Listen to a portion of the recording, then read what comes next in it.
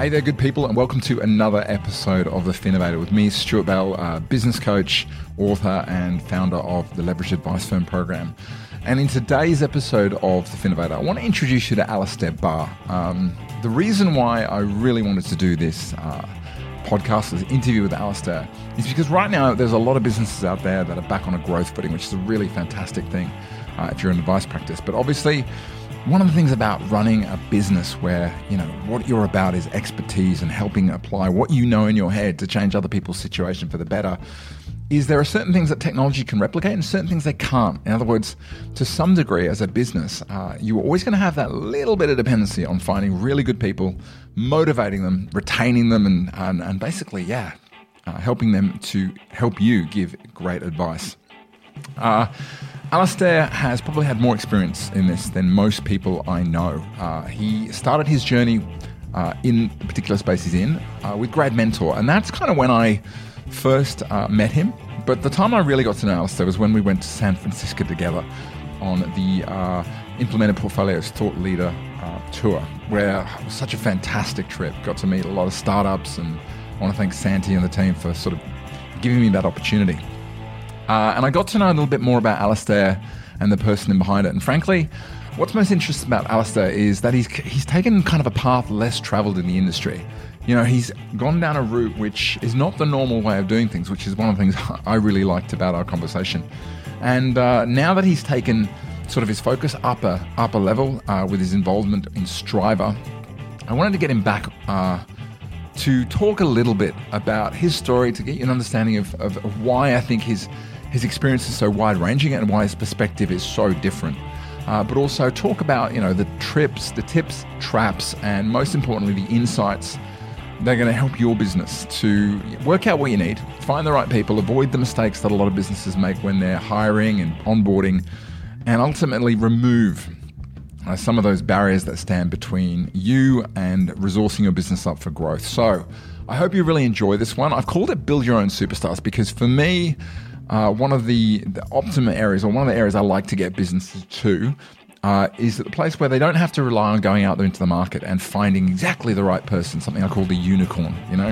Nice if you can find it, but it's not consistent, but instead have this ability to bring through, people with talent, and over a period of time, build them up, train them, and get them to a point where they are, their own superstars. I think that is the most sustainable way to do it. And hence the reason I really wanted to dive into how do you do that? How do you take someone with that ability and turn them into your best performer? So I hope you enjoy this one.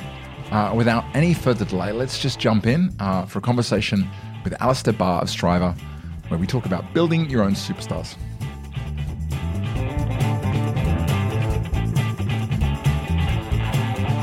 Good morning, everybody. Welcome to what I hope is proving to be a happy Friday for you. It's been an interesting week and an interesting year, but I hope you're keeping well and all is well. If you listen to this on the podcast a bit later, thanks for listening. Hey guys, welcome to today's masterclass. And I wanted to run this one this month, being an Attract month, but I wanted to run it because I think the topic is really relevant. I think recently I've had more inquiries from businesses, contacts, colleagues about their plans to recruit. What's really in demand at the moment seems to be the ability to fuel some of the growth that's coming about. Maybe it's because of COVID, maybe it's because of other things, but there's a lot of businesses out there who are looking to add people to the team and go on a bit of a growth path, which almost sounds counterintuitive, but that's exactly what's going on. And hence, knowing that, you can bring all the clients in the world, you can, have the greatest marketing strategy, but if as a business you can't fulfill the need, if you can't, you haven't got the bodies to deal with it, it's going to present a problem. It's going to be the thing that stops you from growing. So Alisdair, I wanted to bring in and talk about this and various other things. And there's a good reason for that. Alisdair and I think we met, I actually don't know the moment we met. I think it might have been through the FPA many, many years ago. He's been one of these people who's been around the industry for a while, and his passion and the path he's gone down has been about working with businesses to essentially bring new talent into our industry. He first did it with Grad Mentor, and now that's evolved into something new called Striver, which I want to talk about today. But what I really want to understand about Alisdair is, like myself, there are certain paths in the industry which don't always, follow the norm. Not all of us go admin, paraplanner, advisor. Some of us find these interesting little niches on the side, whether it's practice management or connecting, really talented people at the beginning of their career with businesses and various different other things. And I think it's really interesting from that perspective to see the world from those perspectives. I think the other thing is, one of the biggest challenges is sometimes in our industry, we've got some people who can mistake the fact that they're really good at the financial planning part of things with they're really good at financial planning marketing or financial planning systematization or financial planning recruiting or training talent. And I think sometimes in those cases, it's really interesting to jump into people who are specialists and can give us a bit of insight. Man, I've always enjoyed spending time with Alisdair. Even when we went to San Francisco, he's very personable, easy to talk to, and one of these people, the more and more you talk to him, the more you realize he not only knows a lot about the industry, but he's very driven about what he wants to do. So I hope you get a lot out of today. And without any further delay or messing around, Al, can we get you off audio and let's get this show on the road, man. Mate, how the hell are you? Oh, I'm really good. And thanks for that intro. It's a Friday and they're always good. So that and everything else is really good at the moment, mate. And I'm really pumped to have a chat to you today. I am too. I feel like we've sat down and chatted, but never really. It's one of those things where we talk and we always sort of reconnect, but we never. It's not something we do very frequently. I've always really enjoyed talking to you. It's always very comfortable, and you and I think share a lot of views on things. Good. That's cool. That's how I like it. It's better when it's authentic and easy. Do you know what I don't get, man? And maybe someone can explain it. How can you do a course on being authentic on social media? By definition, isn't the act of buying the course anyway? You go. Yeah. Are there courses on authenticity? Apparently, it's a big thing. I just always thought that authenticity, it's easier just to not have to, like, if you've got to pretend about things all the time, like the amount of stress and pain that must put on you mentally and physically, and it must be exhausting. So I don't know. Sometimes being an open book's probably at my detriment, but it's a lot easier, I find. Would you define yourself as an open book kind of person? Yeah, I don't hide anything. And that's probably, I'm probably too transparent, but I just think it's easier. I just think like there's too much going on in my head to think, I need to not tell that to that person. I need to control that. And I grew up in retail banking, right? And knowledge was power. And that was this kind of mantra. And it was awful. It was just awful. And I was like, it's just easier just to probably say too much. And as long as you believe it and you say it with genuine, purpose and passion and it comes from a good place, then just, hopefully that means you won't have to edit anything I say today. Well, do you know what? I always say to people, if you need to, we will, but I've never had anyone go, I just, that bit where I called so-and-so or so-and-so, never had to. Well, I won't do that. Keep that in. No, I try not to use the word so-and-so wherever I can.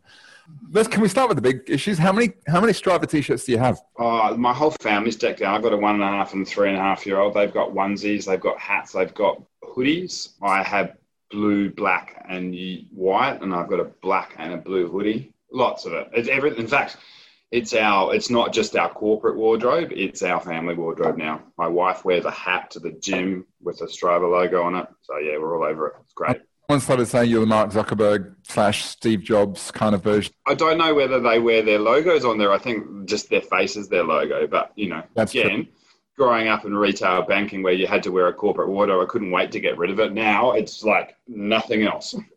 When was the last time you wore a tie? I used to have when I worked with students, I used to always wear a tie. So I would dress up in front of students and dress down in front of businesses. And so at my events, probably, maybe not this year. Like at our events, I'd wear ties when we used to have them physically. But I certainly haven't worn one on Zoom. So it's when my daughter, who's now 6, turned around to me, we were getting stuff out of the wardrobe and she goes, "What's that?" That was the point I knew. Okay, it's been a while. I've got so many of them. So many of them. But, mate, all sort of joking aside, I reckon we could do this all day long. But, mate, I'm keen to dive into, because I reckon, as I said in the preamble, I don't think there's few people in this industry who understand more about what it takes to find really good young talent, bring them through and, retain them and get the best out of them. And I really want to dive into that. But first of all, I mean, for people who don't know what Striver is, or sort of more about what you do. Can you just give us a big overview? What do you do? Who do you help? Who's it for? How does it work? Yeah, so we Striver's a year old next Saturday, the 19th of September. And it's an evolution of a business called Grad Mentor. We sort of digitized that and we rebranded it on the 19th of September last year. Grad Mentor is sort of 8 years old. Striver's been the last year. Okay. And what we've historically done is jump up and down and rant and rave about financial planning as a career path. And we do a lot of work with attracting talent to the profession, and then we work with and coach and support that talent. Yep. And select the ones that sort of we think fit. And our client base has traditionally been, privately owned financial planning firms, and who've wanted, attention to detail, a good work ethic, and the ability to work in a flat structure. And so we knew that, and we'd bring those firms and those students, and we used to put them in a speed networking event physically. Now we do that digitally, and now we do that through the platform. So we work with, we raise the awareness of financial planning as a career path. We bring students into it, we coach and groom them, and then we showcase them to the firms that we work with. So the firms that we work with are all, I say, privately owned firms that really value the support that we can give them, attracting, engaging, and retaining good talent and being the go-to there. So that's what we do. Most of our clients are 5 to 50 people businesses. We're about to launch it into accounting and the broader wealth management profession that goes live in 2 or 3 weeks as well. So that's all where we're going with it. So you're going for accounting and law as well, is that right? No, accounting and sort of more corporate wealth management, investment management, and so forth. So we've never really wanted to work with the large corporates. So it's more sort of those firms that want to hire every 18 months. That's the sort of firm that we like to work with, and where we can work with the decision makers and we understand. One of the things when you were sort of reading it in there about my background is that we're a small business too. Yeah. And we've hired 3 people through COVID. We're about to hire another person, and it is one of the most anxious components. Exciting, but that drives a lot of anxiety in me, because I know the poor decision making. I remember making a poor decision around hiring, or somebody didn't work out a few years ago, and I remember saying to one of my mentors, I feel like I've done something wrong here. We're in the business of helping businesses find, attract, engage, and retain great people. And she said to me, no, this is a good lesson for you, because you know the pain of making a bad decision and all the things that it means. And it's not just straight line cost, it's all the things that go along with it. So I like to, the mantra in the way that we run the business is just like put ourselves in the business owner's feet and know what a good and a bad decision can mean for them. So we don't push, we don't force. It's got to be natural, it's got to be authentic, and it's got to flow with good rhythm. I put lots of keywords in there, rhythm and I like it. Things, yeah. I was having this conversation with Rachel the other day, and we were talking about the fact that I remember someone said to me, if you meet a business owner who says they've never made a major mistake in business, they've not been in business long enough. And the second bit is, like when I was working in corporate, doing what I do now, I look back on that and think I was like looking, because I didn't have the business side of things. I didn't have my own business at that point. It was almost like looking at it through a very narrow slit. And it's only when you get in there and you're like, oh, okay, you can apply it yourself. I totally agree on that. The obvious question is, Grad Mentor to Striver. What was the rationale for the move? And what were you trying to get away from, and what was to Striver give you that it didn't have before?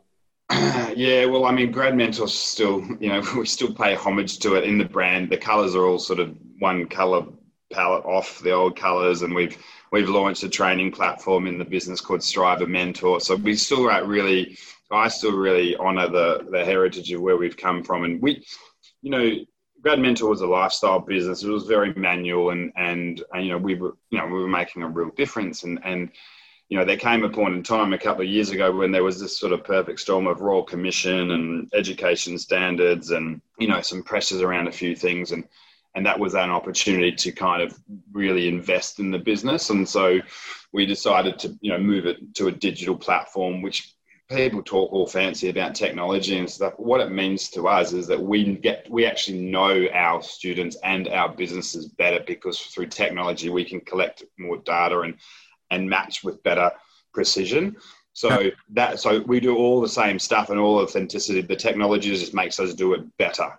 And so we went and said, okay, well, we'll do that, which means we can scale and we can do it better and we can provide a better service. And there was just an opportunity to and we also wanted to broaden out into, more professional services. And so there was an opportunity for us to rebrand, and, Striver means, focus on career, want to get ahead, want to make a difference, eager to please, and that sort of stuff. So that was it sort of became the idea around the brand was it would attract the right type of people to the tribe, and so that's where we went to Striver, yeah.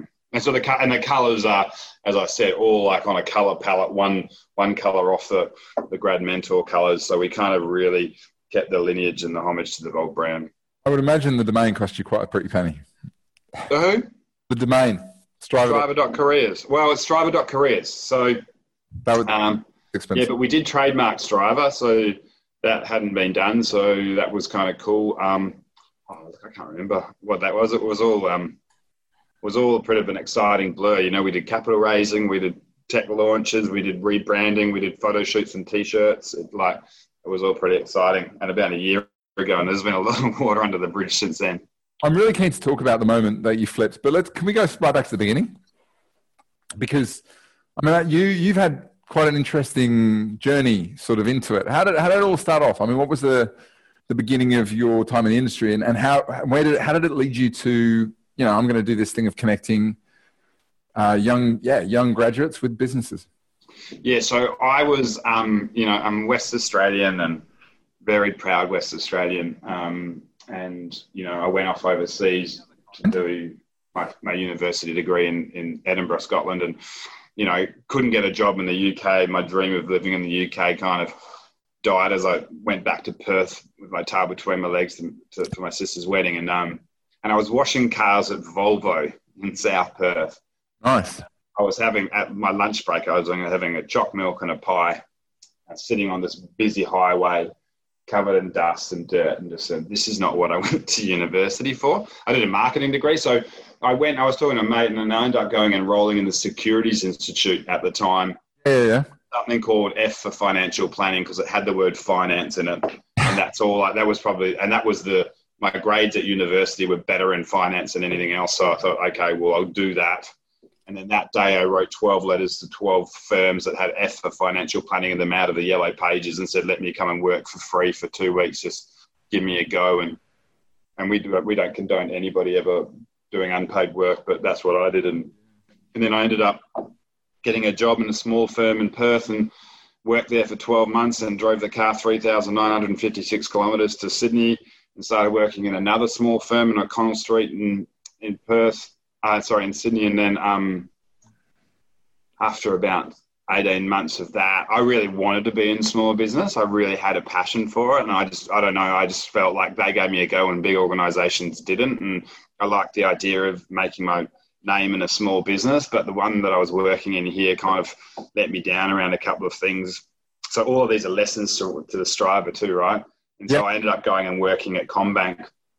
I went into that power planning, and then ended up sort of, having various stints running parts of their dealer groups and things like that, and building out a franchise model for them. And so I had 9.5 years at CommBank, and then, left there to go and change the world. And I wrote my MBA on financial literacy in Australia and how to raise it without selling products, and went to the desert and did some contracting to Fortescue Metal and Indigenous workplace ready programs, teaching the locals how to sort of manage and budget the money they were about to make as they went onto the mines. Yep. That was amazing. Sold the house, ran out of money, thought, cheapest, I better go back. And the 10 years at the bank, I now have nothing. And I thought, I better go back and do something. But I achieved what I wanted to achieve. I gave back. Yep. And then sort of built Grad Mentor out of just, a lot of people I worked with at the bank were now running dealer groups, and they were saying, how did you find good talent for the business? And I thought, well, I went through this various sort of components about getting myself a job. My career was really good, like successful at the bank, and so I thought I had a few lessons that I could help young people with. And I also been working with financial planning businesses for 9 years. So put it all together and thought, well, let me see if I can help young people avoid some of the hard lessons I learned. And that's kind of the ethos behind it. Did you start the business name first or just go out and start doing it first? Yeah, just started doing it. Like I didn't even know, this is like 2013. I didn't even know there was a financial planning degree. I was in financial planning. I didn't know there was a specific degree. Like I knew there was the RG 146 stuff. But so then I went out to Western Sydney University and knocked on the door of the dean and said, can we get your final year financial planning students paid jobs? And they said, yes, please. And so we were sort of sending students all over the place. And then I had a conversation with another big bank, not the yellow one, and they said, we want to bring more females into our businesses. And I said, well, I'm not going to send them all over the place. If you put a bunch of businesses in a room for me, we'll bring a bunch of female students, aspiring financial planners in. And that never happened, but that was kind of where the idea was born to run these speed networking events. And I went down to BMW in Rushcutters Bay and said, can we bring 10 financial planners and 10 financial planning students into your office? And they said, how much do they earn? And I said, this much. And they said, oh, they could buy a BMW. So they gave us the floor at BMW and we ran the speed networking event. And that was kind of, from there, it was just go, pedal down, build it better. And so was the speed networking events, was that the kind of a tipping point for you? Was that the thing that you went, oh, that really worked? Yeah, that it just kind of gave it a bit of, going back, there's this business coach that I used to do a lot of work with who used to talk about having your product in your services business, and then like a pre-product product and a post-product product. And I never even thought about that. But then I thought, bringing people to a speed networking event where they can meet highly selected, groomed people, and where we've done all the work, and they go, wow, this is inspiring, and they're amazing, and they're energetic, and they're passionate, then that, and there was no cost to that, and it was refreshing, and we made it easy for them.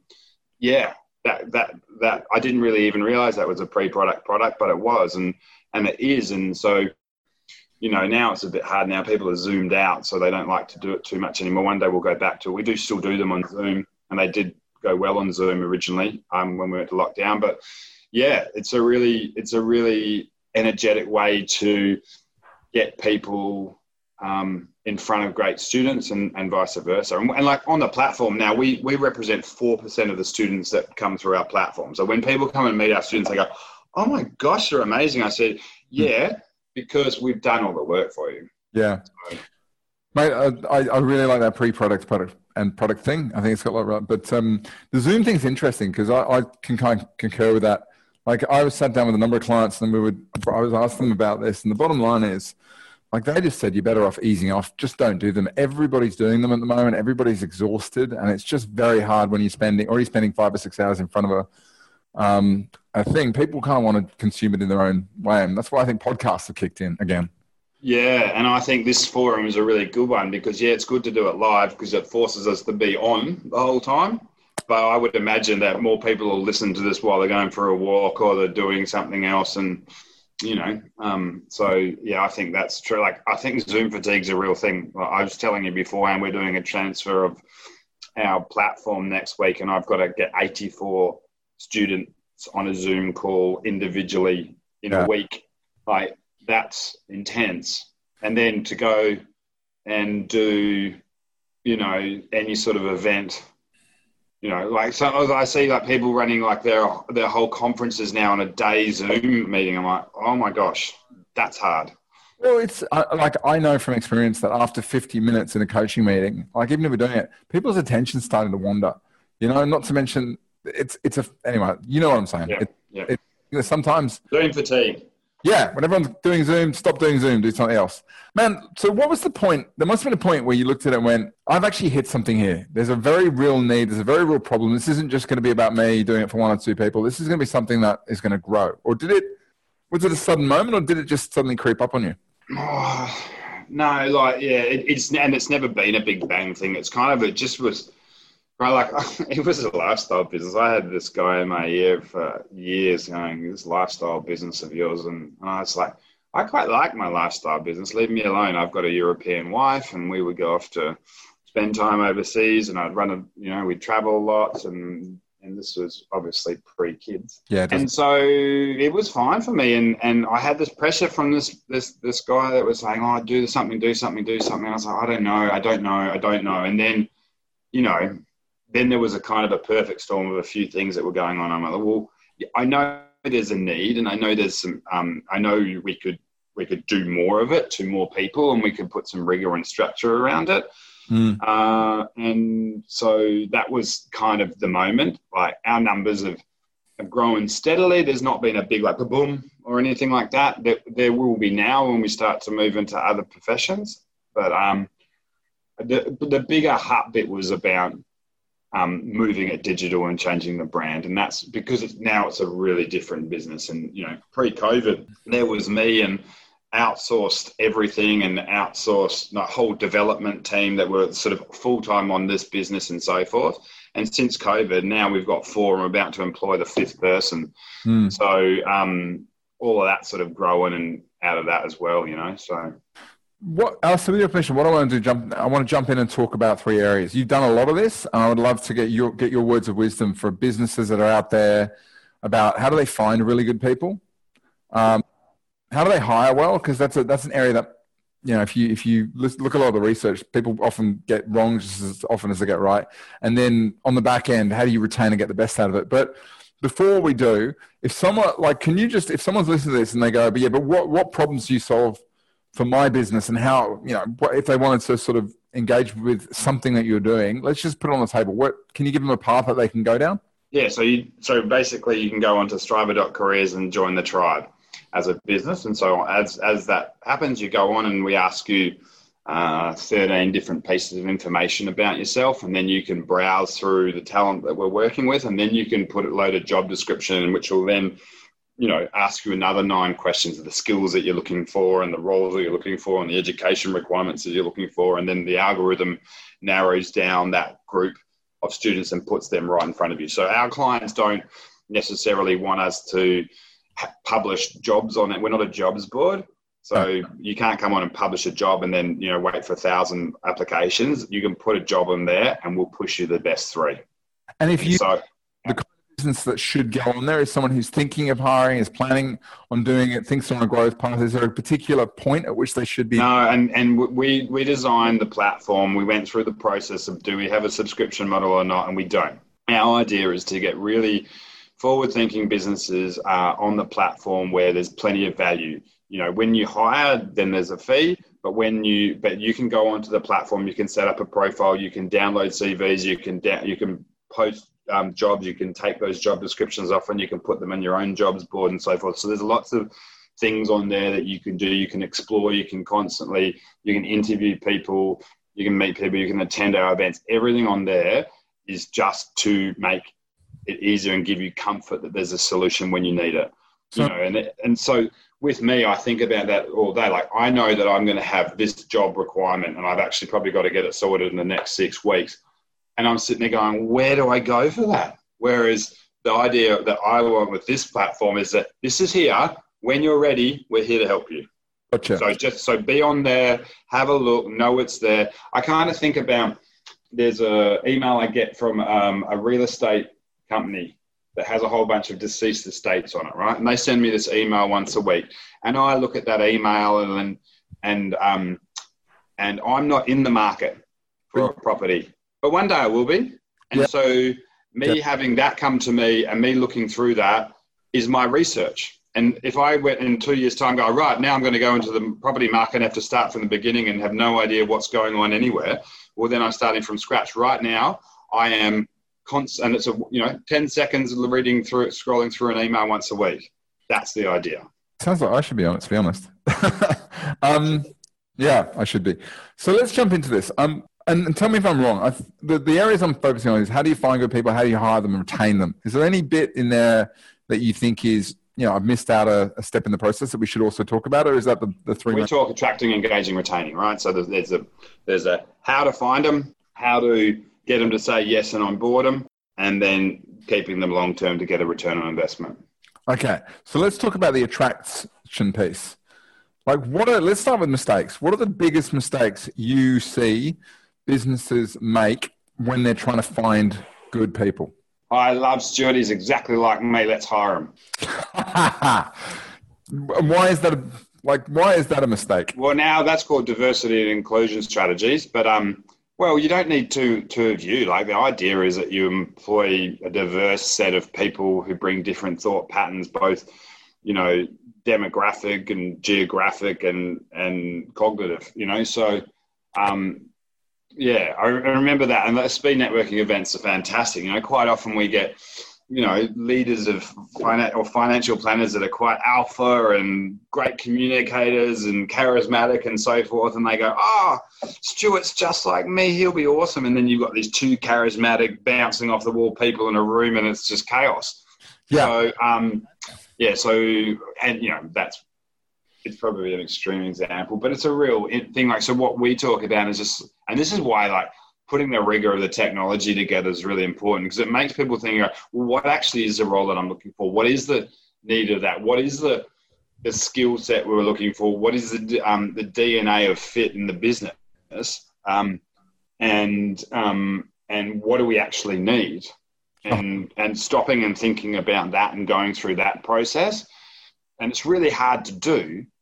And as I said, I am in the business now of 4 people, about to be 5, and a lot of outsourced moving parts. And I quickly go, they're great, let's hire them. And hang on, stop. The rigor is, what is it we're looking for? What is the role? What's the outcome? What's the future of that role?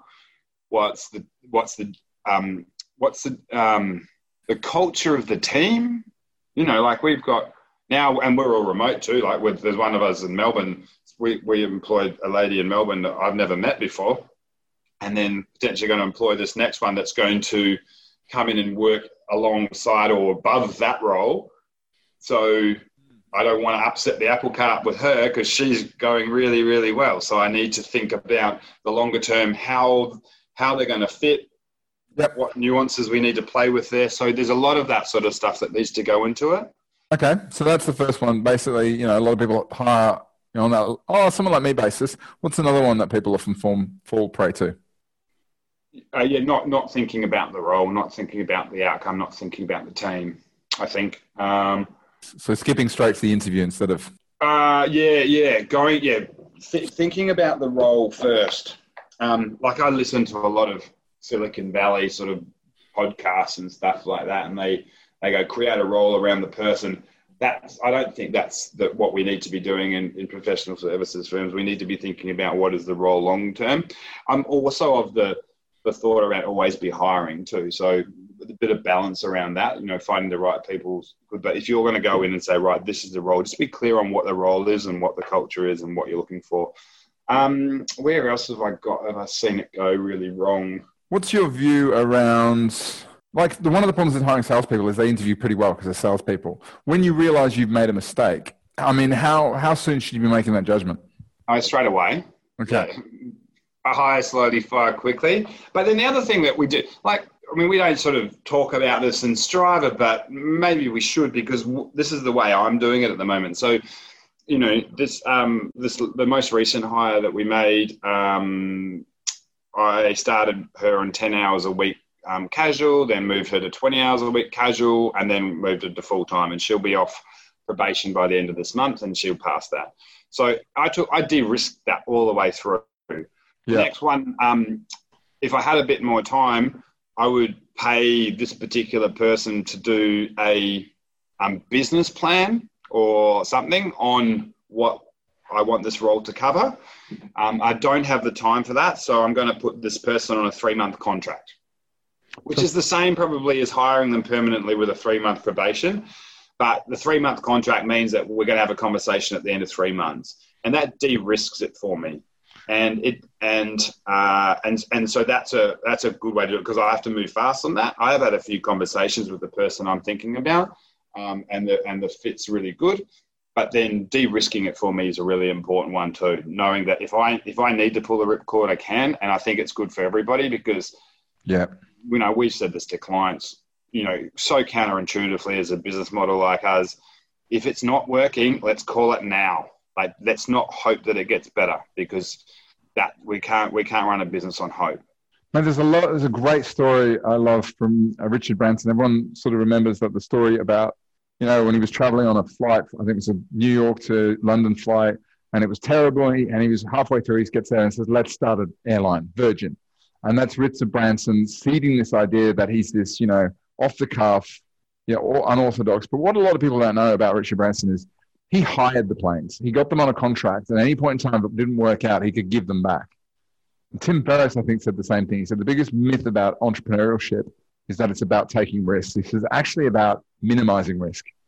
So if you can, that's a great example. If you think you've got the right person, but you're not quite sure and you want them to prove it first, get them on a 3-month contract. And if they say no, you've got a pretty good sense they're not going to, they're not going to back themselves to do it anyway. Would you say that's fair?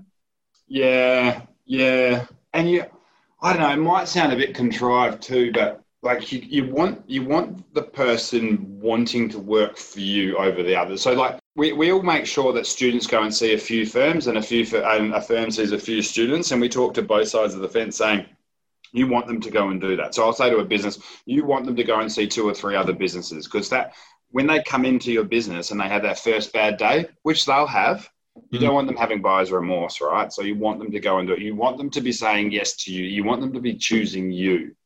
And therefore, you're, again, like, if they're choosing you, there's a bit of difference in the way they think. And, like I'm thinking about this one particular person I'm talking to at the moment who's at a large organisation, and they're extending their contract every couple of months for them. And then there's 2 other big corporates that are offering this person roles, and they're going, well, but I kind of like the idea of this. And so you want a bit of that buy-in. Yeah. And I think, and this is probably back to one of the mistakes. The mistake is that we hire people once the capacity of the business is full. So generally it's a phone call. Alisdair, so-and-so's left, we're gone, or we're just so overwhelmed with work, we've got to hire someone, right? And so if you think about, the capacity of your business being a glass of water and it's overflowing, and then you're hiring people, you need to empty out water. Reduce the ability to generate revenue, to then train people. So you need to be predicting in your business, how, I'm 80% at capacity. Now we need to hire. So how do you do, because that's one of the things, ultimately when you hire somebody, your profit's going to take a dip. So yep. if you got that metric in place, that's something to watch out for straight away. But how do you pick the sweet spot? How do you pick that moment where you go, okay, now's the time I should be hiring because this metric is telling me? Oh, well, you're the business coach, but I would just, I don't know, like I'm probably one of these people that goes, well, I'll just work 120% till I get that person up to scratch.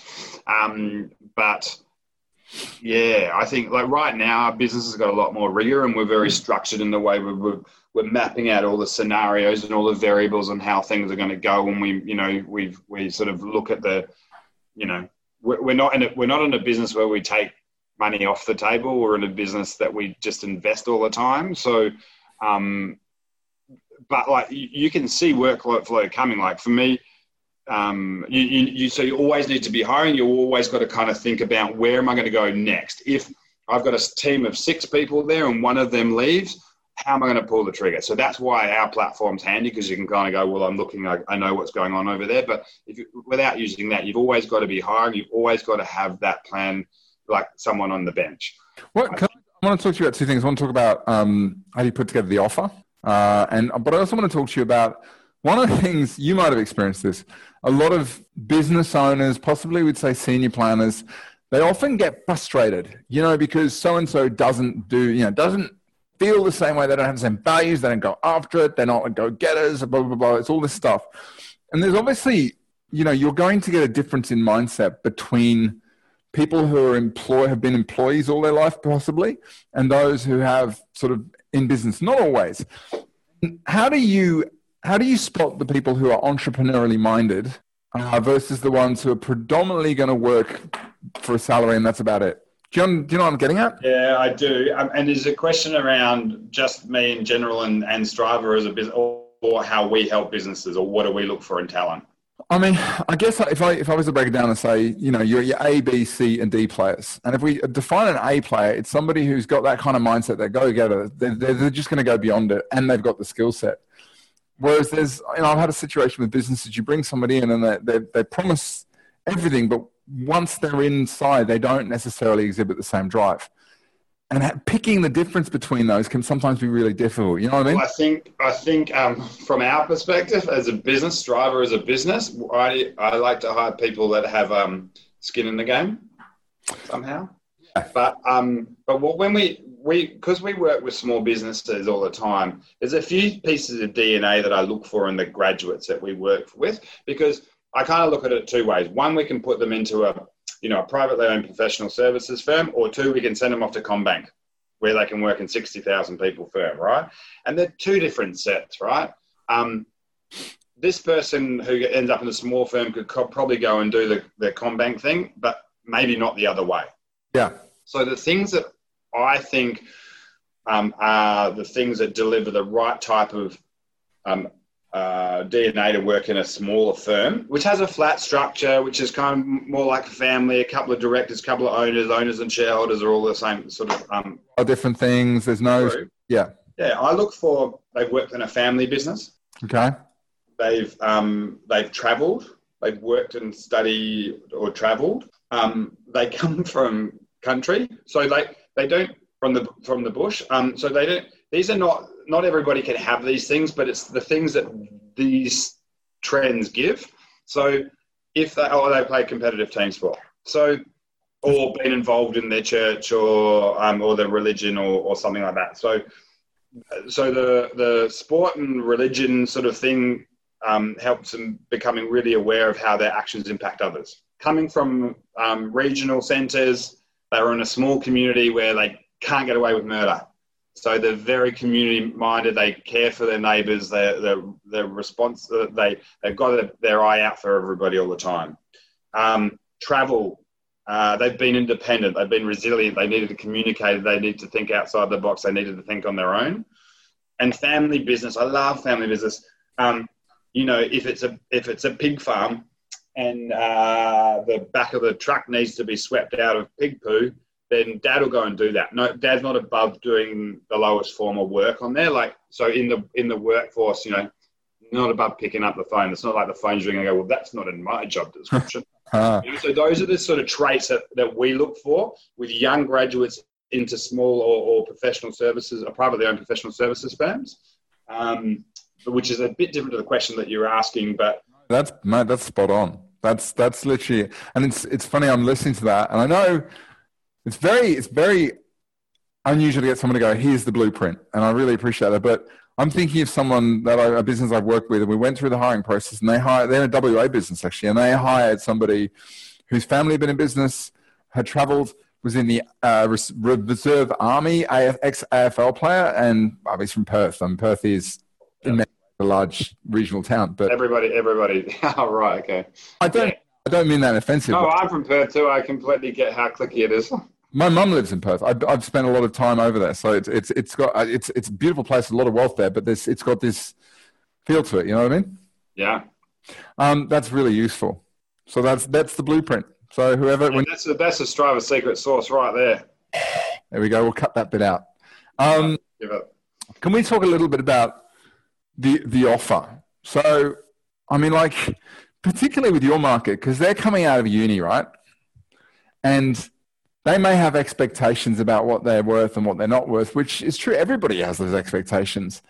How do you manage that when somebody comes in and goes, I'm worth $1 million, and you're like, and how do you put in front of them an offer, to your word, which is going to mean that there's grow room, there's wiggle room, and there's ideally some skin in the game? So this is for the students that we get jobs and we work with? Well, I guess that's the best way of doing it, but in a broader thing, there's probably some people listening who maybe had a crack at this and failed. Yeah, so we set expectations with all the students, and we're lucky because the new entrants, we do occasionally get job career changes, and we sort of have to set that expectation. But we very much need to set the expectation that they're going into a privately owned firm that are going to start them on $50,000 or whatever it might be, which is generally around about the ballpark.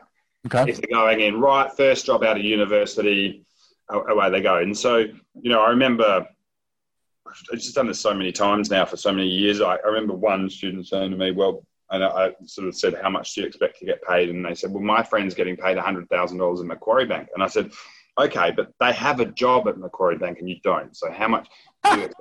And so I've learned to be a little bit more tactful over the years, but so we just roll it off and it's part of our pre-recorded, almost like a pre-recording. These are the things. So your salary expectation should be $50,000 plus super, and it will only ever go up from there. And that's you can tell that I've said that a lot of times.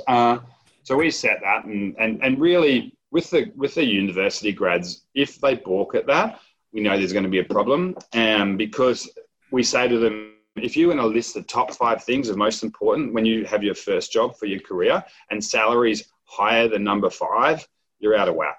It's got to be the purpose of who you're working for, the culture, the service, the brand, the people, the management, the leadership, the career development. There's so many things that are so much more important than a starting salary for a graduate, because it'll be a rounding error in years to come. It's true. I mean, I remember talking to a lot of people who'd come through sort of out of corporate, and I think you reach a point in your career where it's less about the money and who you're surrounded with and who you're learning from.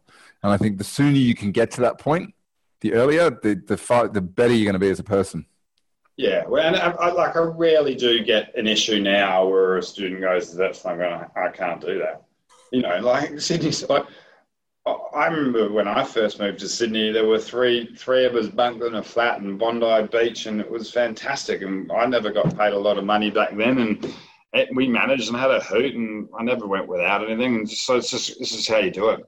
I remember my first flat inspection down in Bondi. It was just off. It was near the Beach Road Hotel, and I wanted in, and it was a student. I was in a suit, and they showed me the room, and I was like, "What's the blanket for?" And he goes, "Oh, that's your room, mate." And it was like it was nuts. It was crazy, but that's Sydney back in the early 2000s. Yeah, you do what you got to do. You do. I wanted to ask one other thing. Skin in the game. That's such. I mean, getting people. I mean, that's important for senior people. It's important for people who are coming through, and so few businesses. Actually, I want to ask 2 questions, but that's the first one. How do you get skin in the game? How we done it, or like it's different. Like when working with a university grad, like you probably got a few years down the track before you're sort of doing that sort of thing. But either it's a profit share, you can give them a profit share in their bonus or their incentives. We're in a situation now that we have some equity that we've sold and built out, and we put some of that together for people, and so we can pay a mix of salary and equity. And that you kind of know you got skin in the game where you bring them on at a lower salary than they had before on the promise of the upside of equity. And that is a really comforting motivator.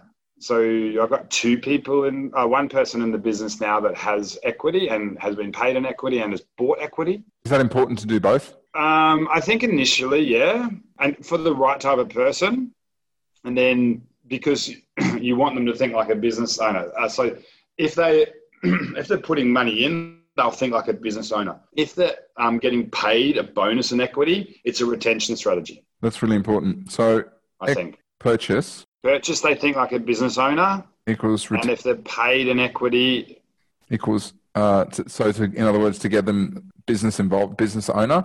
Whereas if you're paying a bonus, it's just retention.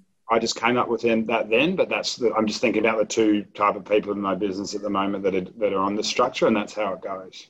That's good. So, oh man, we could go in so many different places. Let me ask quickly, like, how do you offset? Like, we used to say that a pay rise lasts about lunchtime on the day you get it. Yeah, not equity. Not equity, because it's the gift that keeps giving. Yeah.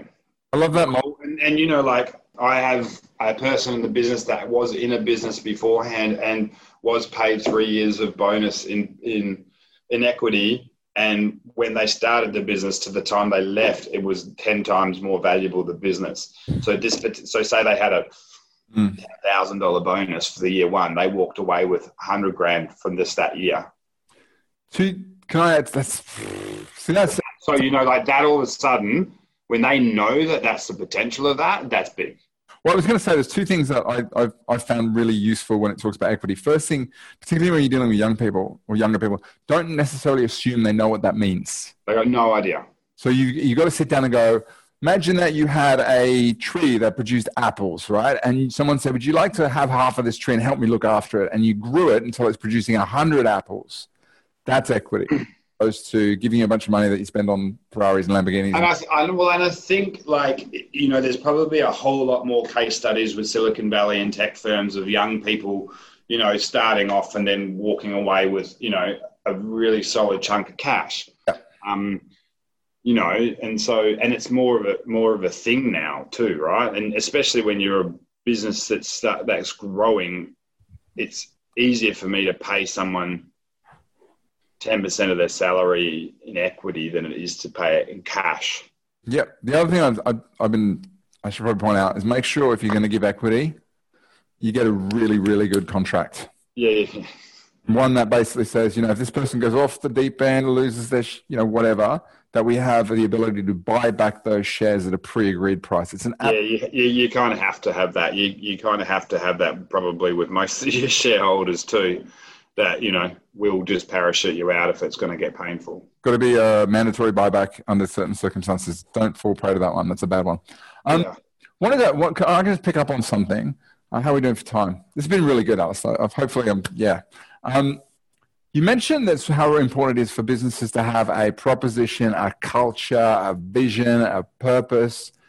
Small businesses are typically not great at this. Would you agree with that, or do you think it's changed? Yeah, I think we probably just had it drummed into us over time by some sort of person that's got a 5-day off-site to build a block of paperwork that we're going to put on the desk and never look at. Yeah. So, but to me, it's really kind of simple. And I remember when I did some study, and it was sort of like, if you go into business just to make money, your likelihood of success is going to be lower. So it's sort of like, what's the problem you're trying to solve? What's the good you're trying to prolong, or the bad you're trying to right, or whatever it is. And that's purpose. That's all it is. Like, why am I doing what I'm doing? And then that just anchors everything to it. So it's just purely being able to answer the question really clearly. What is the problem I'm trying to solve? Yeah. Or what is the problem I'm here for? And then that's your purpose. And then you can anchor everything to that. And then money will come and all that sort of stuff. And sure, we're all shareholders or directors, and we all need to, you know, feed the family and make profit. And so that's, you know, clearly return on investment for the shareholders is the number one. But if you anchor the purpose of the business to the problem you're trying to solve, everything rotates around it. And then when you're talking to a young person, you're not talking about how you're going to make me more money. You're going to talk about how you're going to come on the journey to solving this problem that we've got. I'm going to ask you a question in behind something. How at what point did you become really interested in Silicon Valley growth methodologies? It sounds like it was quite a while ago. No, like probably since we went tech, right? And I've had it all sort of drummed into me and made to listen to all the books and things like that. And I don't necessarily think a lot of it has zero relevance to in a professional services firm. But yeah, just it's kind of interesting. I think I enjoy listening to it. I'm not trying to be Mark Zuckerberg. I don't want to be Mark Zuckerberg. I just want to make a difference, and I don't want to be scaling up and flying around in jets. I'm no interest in any of that. But I think some of the thinking is really interesting. You know, the way that people are remunerated, the way people are engaged, the way people think about problems and solve problems, and the way I think it's probably a more American thing than anything. Like, it's okay to stuff up, like, and take risks. And, you know, I remember leaving Combank after 10 years, and people with massive mortgages were looking at me and they were having heart palpitations going, how could you do this? Surely you're going somewhere. I'm like, no, I'm just going to go to the desert and sell the house and just work it out from there.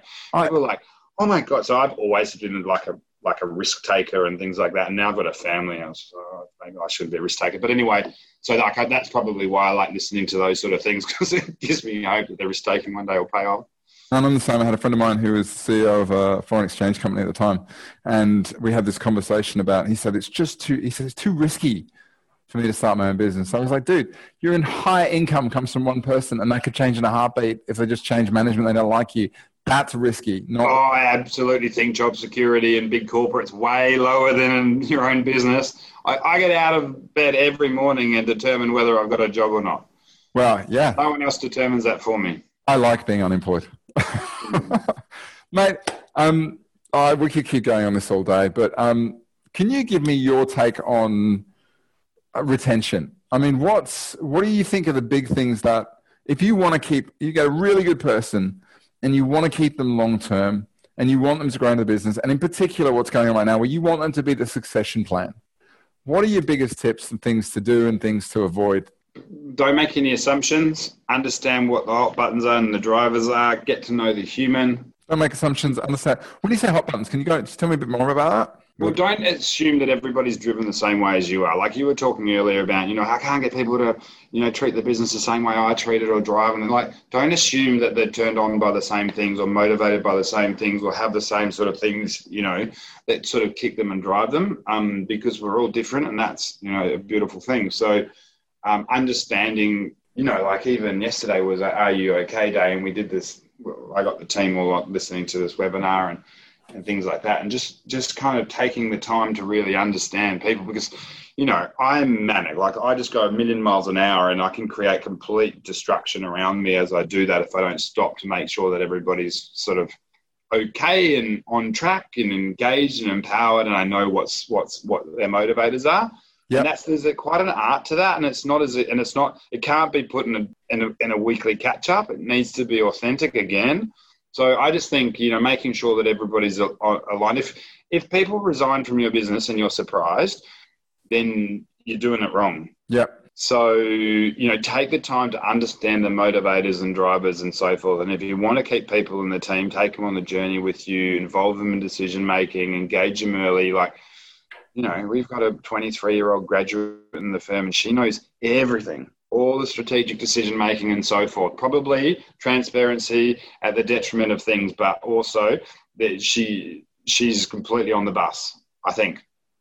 One question on that. Can we assume that the annual performance review is dead? That it's got to be more frequent than that and more informal? What's your take on that? No, so I think if there's surprises at the annual review, then you're doing it wrong. Okay, what do you mean by that? Like surprises for you, surprises for them? Yeah, you should be having constant regular input and feedback all the way along the journey. Okay. So when we do an annual review, we'll say tick, tick, tick, tick, tick, here's a new remuneration. Are we all happy with that? Okay, on. But if you're sitting there talking at a annual review and the performance is being discussed and everybody's surprised and there's a disconnect between what your expectation and what the outcome was, then you've done it wrong. There should be constant feedback all the way along. In other words, I'm not necessarily over communicate, but if you go just make it casual, regular communication about what's going on and constant regular feedback. Don't wait till your annual to sit down and talk about the outcome. How's it going? I used to love to do when I was at Hillross, when I had a small team. I used to love we'd do performance reviews. We'd walk into Botanical Gardens, go for a coffee down in the middle there and come back, and that was the review. Yeah, perfect. Perfect. Give constant, regular feedback all the time. If somebody hasn't delivered what you need them to deliver to the state or the standard you need them to deliver, let them know. Don't make it a surprise. There's nothing worse than walking into a performance review going, I hope this is going to be a good one. Absolutely. You should know. I mean, you should, yeah. That's very, very good advice. Mate, I've just noticed the time. I know you've got to get on. Got to run. Can you just give a quick idea of, what kind of people you got coming out right now for what kind of businesses? This is probably the best set of students that we've ever worked with. I think COVID sort of spat that up. Large organisations have let them down. This is a really great opportunity for smaller privately owned firms to pick up really great talent that, 6 months ago might have been stuck or might have ended up in Deloitte or something like that. All of those big organisations have dropped their grad programs and left a whole bunch of young people in the lurch. So this is probably a once in a lifetime opportunity to pick up talent that are going to stay local and not get wrapped up into this large organisations. You still need to with rigor hire the right people. Yeah. But there's a lot of really great talent now. The hard one's picking the right one. Yeah. We can help you with that, but just know that make sure this is a good opportunity to get your resourcing right. Love it. Alisdair, thank you so much. Any final words of advice, mate? No, but if there's anything I can ever help anybody with, I'm always happy to have a chat. Clearly, we've talked for over an hour now. I'm okay for a chat. Yeah. You've got to go, mate. If you want to get in contact, you want to get straight off the bat, get on the platform. It sounds like it's just a no-brainer. Driver.careers. Check me out on LinkedIn. Reach out. Ask for my help. Send me a message. Whatever you need. A bar at striver.com? Striver.careers. Striver.careers. Mate, what have you got planned for the weekend? Anything good? I'm going to hang out with my boys. You enjoy hanging out with your boys? And go skateboarding. Once again, are you going snowboarding? Skateboarding. Sorry, did you say K-boarding? Skate. S-K-A-T-E. Yeah, snowboard, all right? I do. But it's the snow's no good at the minute. No, it's terrible. Thank you very much. If you're listening to this on the group, thank you. If you're listening on the podcast, I hope you enjoyed it, and stay tuned for the next one. Al, have a good weekend, and I'll speak to you. Thanks, mate. Yeah. Cheers. Bye. So there you have it, boys and girls, ladies and gentlemen, another episode of The Finnovator. I hope you really enjoyed that one. And I hope you have taken something from that can make it easier for you to find your next hire, or get the best out of the people you've got currently, or just escape some of the mistakes that what we all make along the way in terms of the people we engage. Hey, it's coming to the end of the year. I can't believe how quickly it's gone. I can't believe how slowly it's gone at times. It has been a crazy year. It's been a tumultuous year. It's been a year of learning. It's been a year of challenges. And it's also been a year that a lot of us will remember for many, many years. I'm hopeful that 2021 is going to be a bit of a tipping point. We've been through some hard yards in the industry. We've been hit by multiple different sharks at the same time. I did an interview with an author for an article in FPA's Money and Life magazine where we talked about the impact of COVID. And I said during the interview that I thought this was one of 5 things that had hit most advice professionals over the last 18 months, FASIA and Royal Commission and licensees closing down. And ironically, this is the one which has been the most predictable. But 2021 for me, I've long spoke to people on the program about the fact that I think the work that people are doing right now to adapt, to find efficiency in their business, to try and make what at time are some just impractical and unworkable output coming from the legislators into something that is workable. And I'm just so proud, I guess is the word, of the way that so many of you have adjusted to these challenges and come out of it with such resilience and on the front foot. And that's not to say there haven't been challenges along the way. If you're anything like me, there have been times when you've kind of stared into your monitor or wanted out of work and just wanted to sort of turn it all off. But there's a tipping point coming. There's a point at which technology and process and hopefully the easing down of certain unworkable legislation flips, and some of the hard work that you've done over these past 18 months, if not longer, is going to start to pay. I'm looking forward to 2021. If you have got a plan for 2021, then great. I hope you make it an absolute killer year.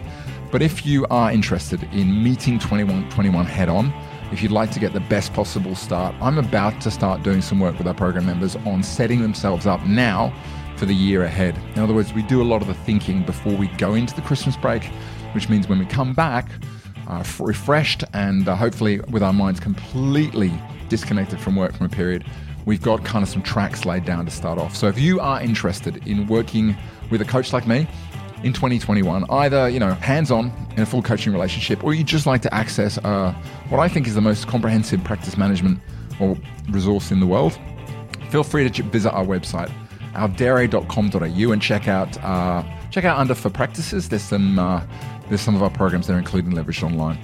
Otherwise, thank you so much for listening. I'll be back with another episode of The Finnovator, and as always, I hope you have a great week and stay safe.